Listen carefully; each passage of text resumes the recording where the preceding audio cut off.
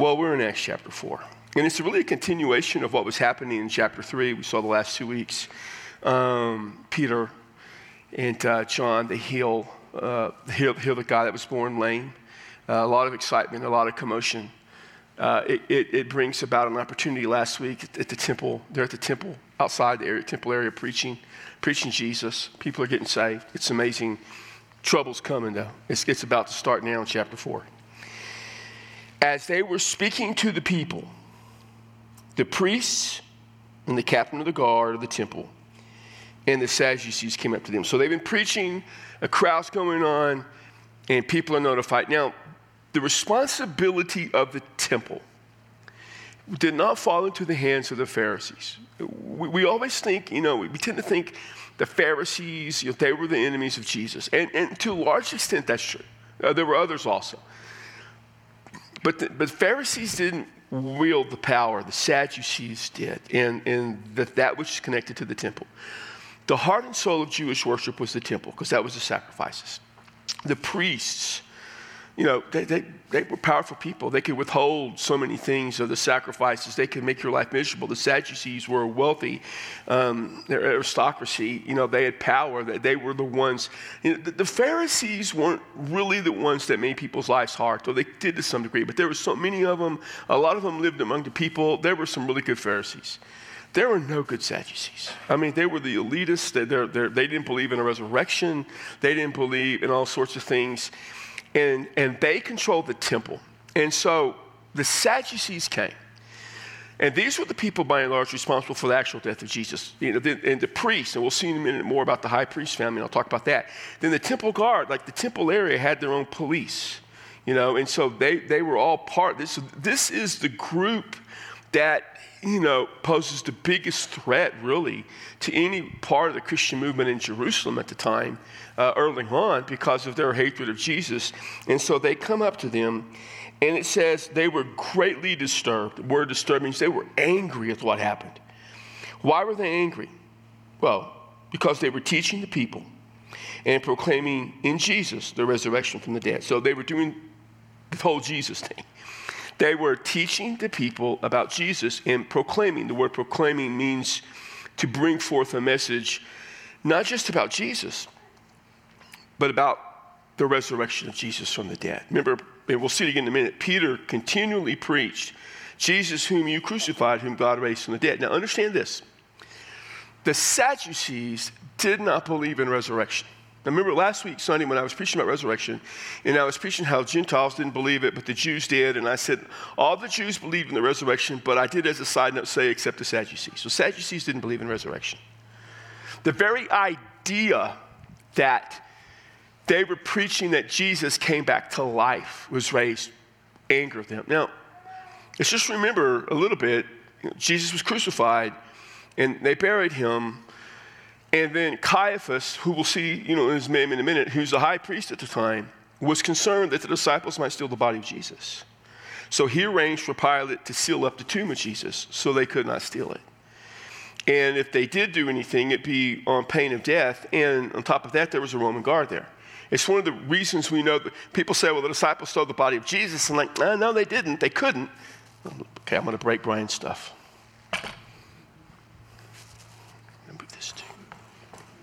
Hit all that. I'm really kind of mad at him. I don't know why. Oh yeah, because of the light Sunday. I don't blame anybody, but about you, there you are. Move your stuff. Is that my way? We go through all this time. Anyways, he went hunting this week. Took like 5 weeks of vacation to go hunting.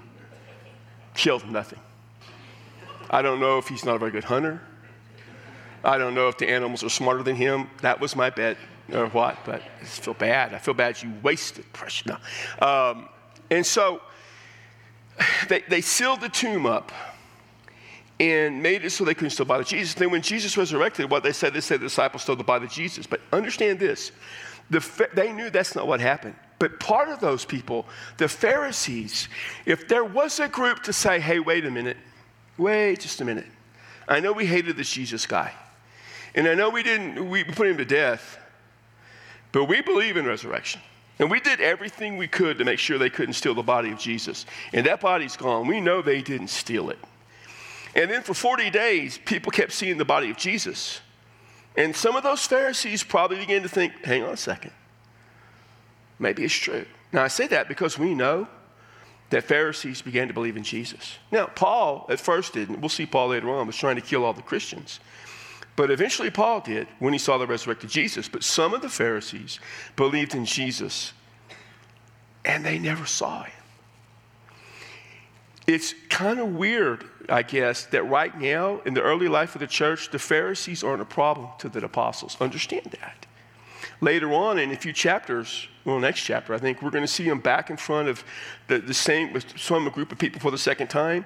And it's one of the Pharisees who basically says, let him go. Gamaliel, who taught Paul, who is probably the top Pharisee, says, let these guys go. Let's don't mess with them.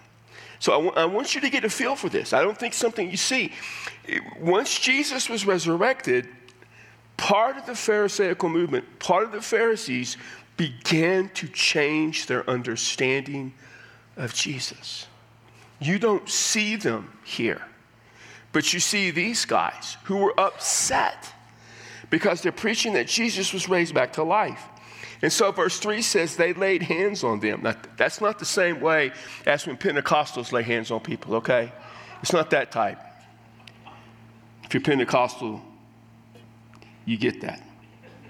Because they put him in jail till the next day because it was evening. So it was late at night or late in the afternoon. They weren't going to have anything. And probably we'll put him in jail a little bit and see how they like it. Verse 4. As a side note, but many of those who had heard the message believed. And the number of the men, not just women, not everybody, just the men, came to about 5,000. As a side note, they put him in jail, the Sadducees and the rulers and the priests. But people began believing. At the end of his sermon, a few days earlier, it says 3,000 people were saved. And now, they're just counting men, there were 5,000, which, probably double that. There's probably 10,000 people. Now, some people find that hard to believe because they say, that Jerusalem wasn't big enough to have that many people, all that. But try to remember a little bit now. A lot of people had come to Jerusalem to celebrate Passover and to celebrate Pentecost. And so when that day came, Pentecost Sunday came, a lot of people were converted to Christ. And then other people probably stayed a while longer. We know that because, and we'll see in chapter 7 in a few weeks, there was a great dispersion of people after Stephen was killed. So a lot of people began to leave. But people were staying there. So and if you took all the surrounding area, that's not that many people. In fact, there are some estimates that within a very short period of time, there could have been as many as 30,000 believers at Jerusalem. By the time chapter 7 comes in, they disperse. Here's what it says, though. In the Greek, it says, when it says they heard the message, the word message is the word logon, the term logos. It means it says literally, we could have written, they heard the word. They heard the word about Jesus. It's the same Greek term basically John uses in John 1:1, beginning was the word and was with God. So they heard this message. And everybody, just the guys alone, was 5,000. So on the next day, notice the rulers and elders and scribes were gathered together in Jerusalem. So the rulers and elders and scribes would make up what they would call the Sanhedrin. The rulers and elders, a lot of that would be the Sadducees. The scribes would come from that group connected to the Pharisees. There were some. And so the Sanhedrin was the ruling council for the Jews. These were the people who put Jesus to death. Do not lose sight of this. These are the people who a couple of months earlier killed Jesus. You got that? I'm sure Peter and John are really excited to be in front of these guys. Oh, great. We got the guys who killed Jesus, and now we're standing in front of them. But Jesus had also told these guys, one day you will do greater things than I will do. And so, there was probably excitement. There was probably anticipation. They named some of them. Annas, the high priest, was there, and Caiaphas, and John, and Alexander, and all who were of the high priestly descent. So this little historical thing, it says Annas was the high priest, but we know that Caiaphas was the high priest. Is there a contradiction? No, because the same Luke who wrote Acts wrote Luke when he said Caiaphas. So in about 6 A.D., a guy named Annas, who was a powerful, rich aristocracy kind of guy, became the high priest. The Romans the appointed and unappointed, the high priest, by the way. It wasn't as spiritual as you like. It was a purely political thing. He was taken out in about 15 AD. After him, he would have 5 sons, 1 son-in-law, Caiaphas, and 1 grandson serve as high priest. 7 of his family, counting him 8. They would dominate the high priesthood until 66 AD when the Roman war started and they just got those guys out and killed them. So, kind of like how you know, when someone served as president, they're always considered the president. I mean, you always refer to them as president or even former, but you always show respect. So, right now we have President Clinton, President Bush, President Obama, President Trump. They would all be referred to as president. If you want to use former president, fine, but you can use that term. It's a sign of respect. It's a sign of understanding. But it may be also Luke's way of just kind of saying, you know what, the real power in all this was always Annas. In fact, in the trials of Jesus, when they were kind of messing with Jesus and he came before everybody, they took him to the house of Annas. And at one point, some of you may remember that, before he went to the Romans. I mean, this guy was the Godfather. That's the best way to put it. He was dirty, he was corrupt, he was evil, he was godless, and he was a high priest on top of all that. I mean, this was him. So him, Caiaphas, they mentioned John and Alexander. There's speculation who they can be. We don't know. Evidently, Luke's readers may have known. And it says they put him in the center of the group. And then they began to inquire. And the idea is they kept asking and asking. By what power or in what name have you done this? Now, the word power in the Greek there's different words for power. One is the word authority, exousia, oftentimes used as authority or power, and another is dunamis, and this is really the word dunamis. It means raw power. It means not so much authority, although combined with the idea of name, it becomes authority. But it's basically this: what ability, what right do you have to do what you're doing? And in whose name? In other words, who sent you? And when you take those two concepts of power and name, they're basically saying, who gave you the authority? Who gave you the right? Who gave you the authenticity to preach at the temple? Because we didn't do it. It wasn't us.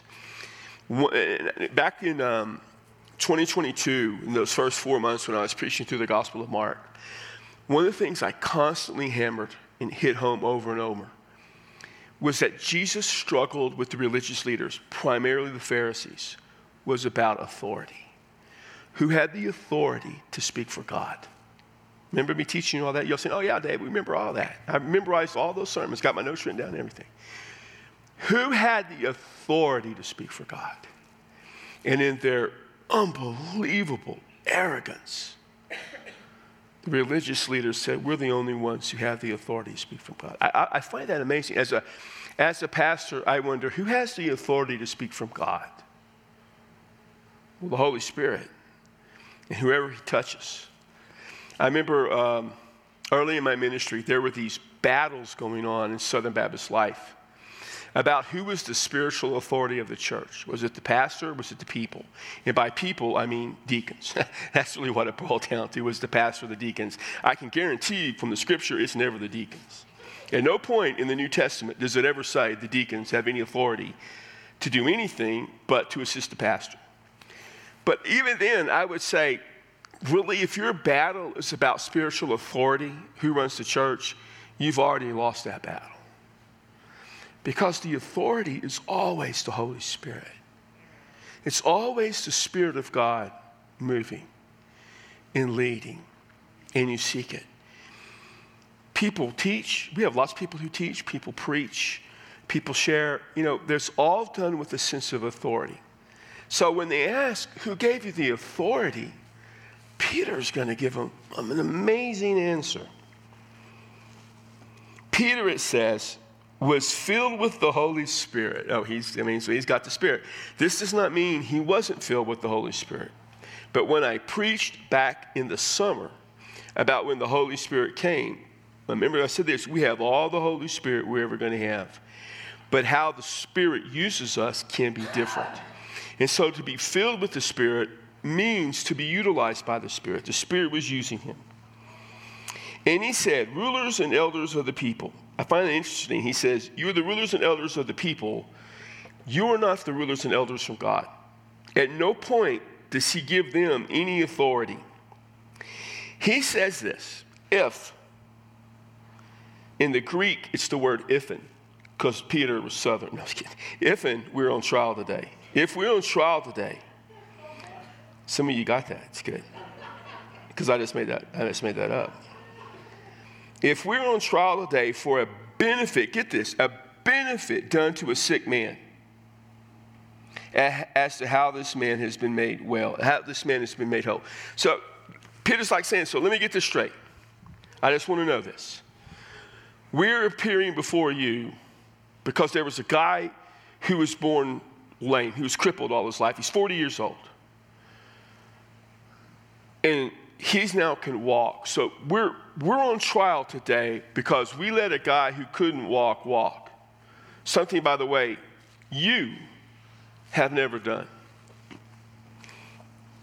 Then let it be known to you and to all the people of Israel who you theoretically rule over. And you want to know what name? He says, by the name of Jesus Christ the Nazarene. In other words, by Jesus of Nazareth. So notice he says Jesus, the person. Christ, the Messiah, from the area of Nazareth. Just so we understand, because there were lots of people who claimed they could be a Christ or Messiah. That was common. He says, just to be clarified. But to clarify it even more, let me explain this to you. He's the one, in case you forgot, you crucified, whom God raised from the dead. And once again, Peter does what Peter does. You killed him. God raised him. Sometimes he said, your sins crucified him, or your sins killed him, or your sins put him on the cross. He is constantly reminding humanity, us, that Jesus died because of something about us. But he always reminds them God raised him from the dead. It's always God raised him. Not just he rose, but God raised him, God raised him, God raised him. The death and resurrection of Jesus is what we call the cross event. Whenever I really talk about the cross, I'll say something about the cross, all of it goes together. It's not so much two different events. It's one event with two components, two movements. The movement of the crucifixion and the movement of the resurrection. So he's gonna lay this out there in plain sight. You asked me the name, the authority. The authority is on Jesus of Nazareth. You crucified him. God raised him from the dead. And whatever Pharisees would be there, that would strike a note with them. Because they would say, well, he's not in that tomb. And even though we say the disciples stole the body, we know they didn't. And a few of us got wind of the fact that people saw him alive. That would strike a note with those guys. It would connect with them. The resurrection of Jesus always puts people in an awkward place if they're not a follower of Jesus. What do you do with the resurrection of Jesus? What do you do? I mean, for all the people you know and you love and you care about and you're sharing Jesus with them,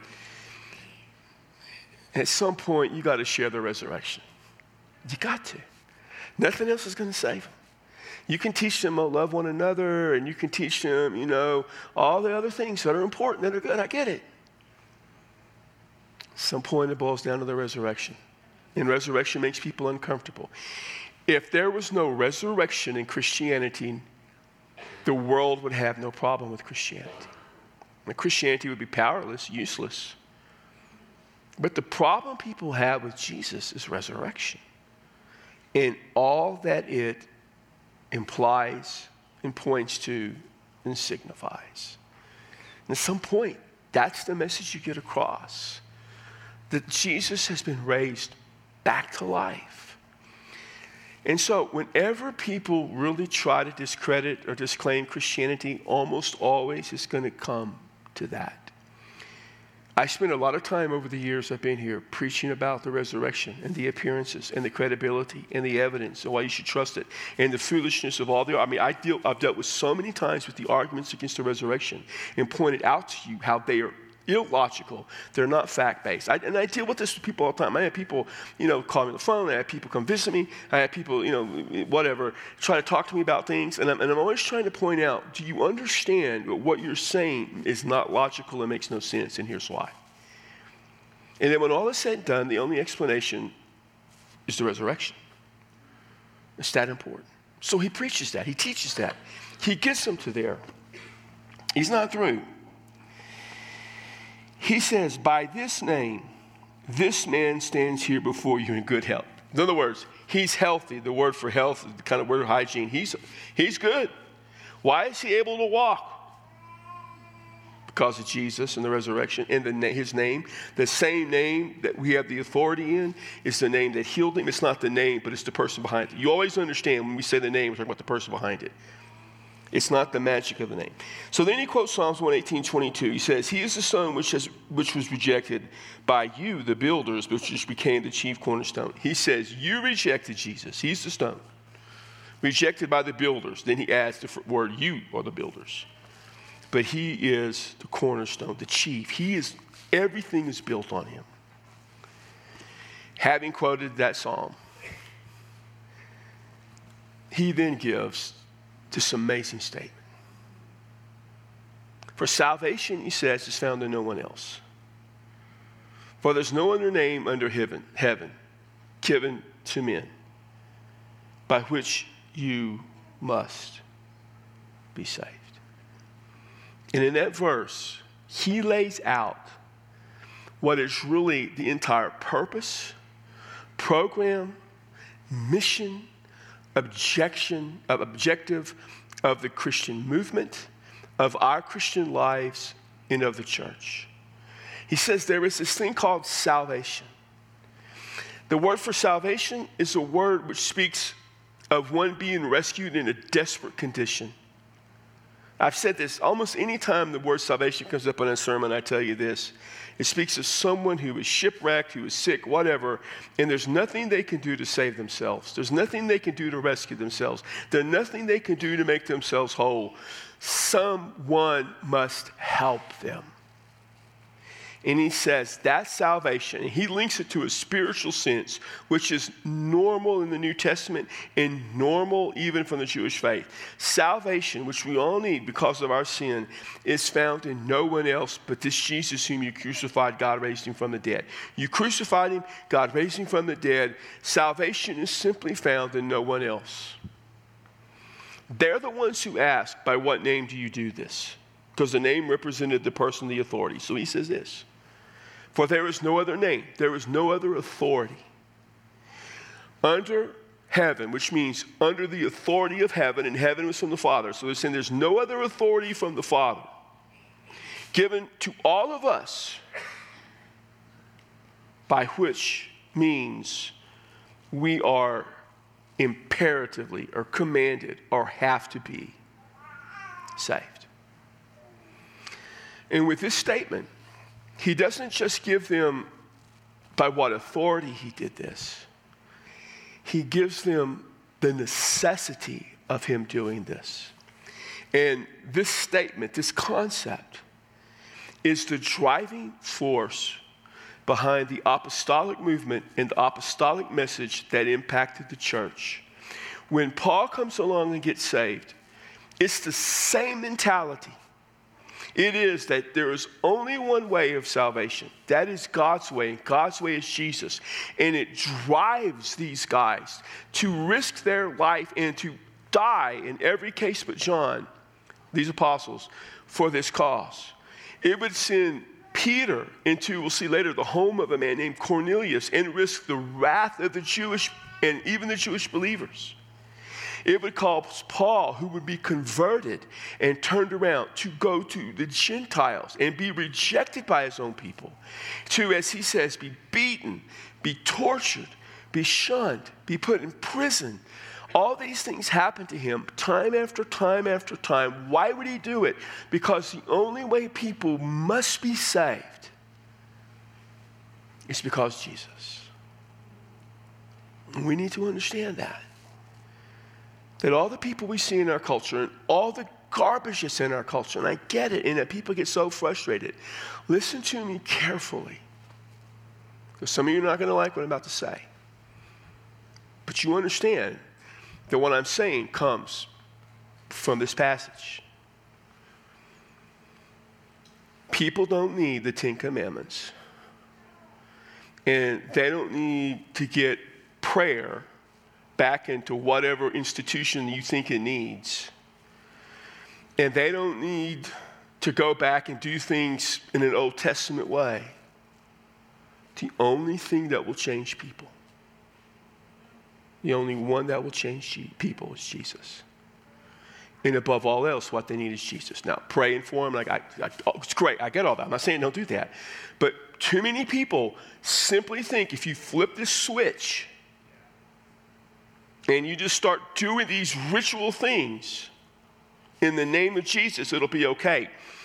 That is a pagan concept that if I do certain spiritual things, God is obligated to act based on what I have done.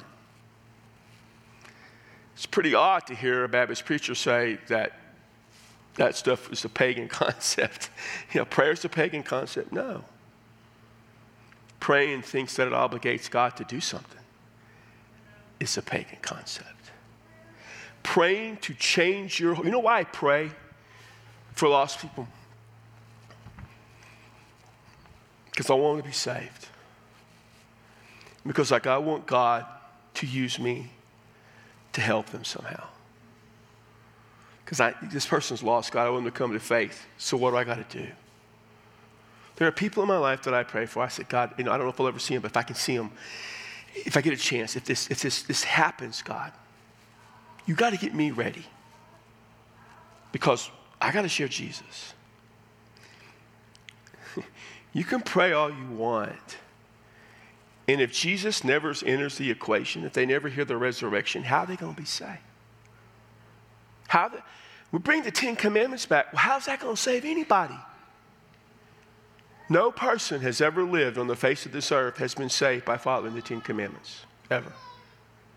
Ever. All it does is condemn them. I'm not saying it's not good, that we shouldn't do those things. Yeah, we should, don't have idols, don't kill anybody, don't cheat on your loved spouse, all that, don't steal anything, honor your, all that, yes, do all that. Because you're a believer, you should do all that. Because you're a believer, you should do all that. Because you are a believer. Why are you asking non-believers to do things that won't help them? So when I came here in March and preached in 2015, this is the text I used to Came Viva Call. What I told you, and I've said this many times, said a couple of weeks ago, is this is the concept that drives ministry for me. That everything that I will put in practice and try and will do is based on this one understanding. That people need Jesus. They need the resurrected Jesus. They need to hear the message and they need to believe, or there is zero chance. I'm preaching Sunday on heaven and hell. Without this message, people go to hell. And we need to understand that. And it's simplistic, and it doesn't sound good. And, if you go over to, across the Denny's, if this is over and have coffee and start telling this to the waitress and the cook, they'll probably get mad at you. But that's the truth. And you got to figure out how in your life you follow this example. It started when they healed a guy who'd been crippled all his life in the name of Jesus. And it ended standing before the very men who put Jesus to death. And Peter saying, the guy you put to death, God brought back to life. He's the reason this guy is healed. And he is the only hope for salvation anyone has. And you either believe it or you don't. And if you believe it, you either live that way or you don't. There's nothing in between. So, that's all I got. We'll see all of it later.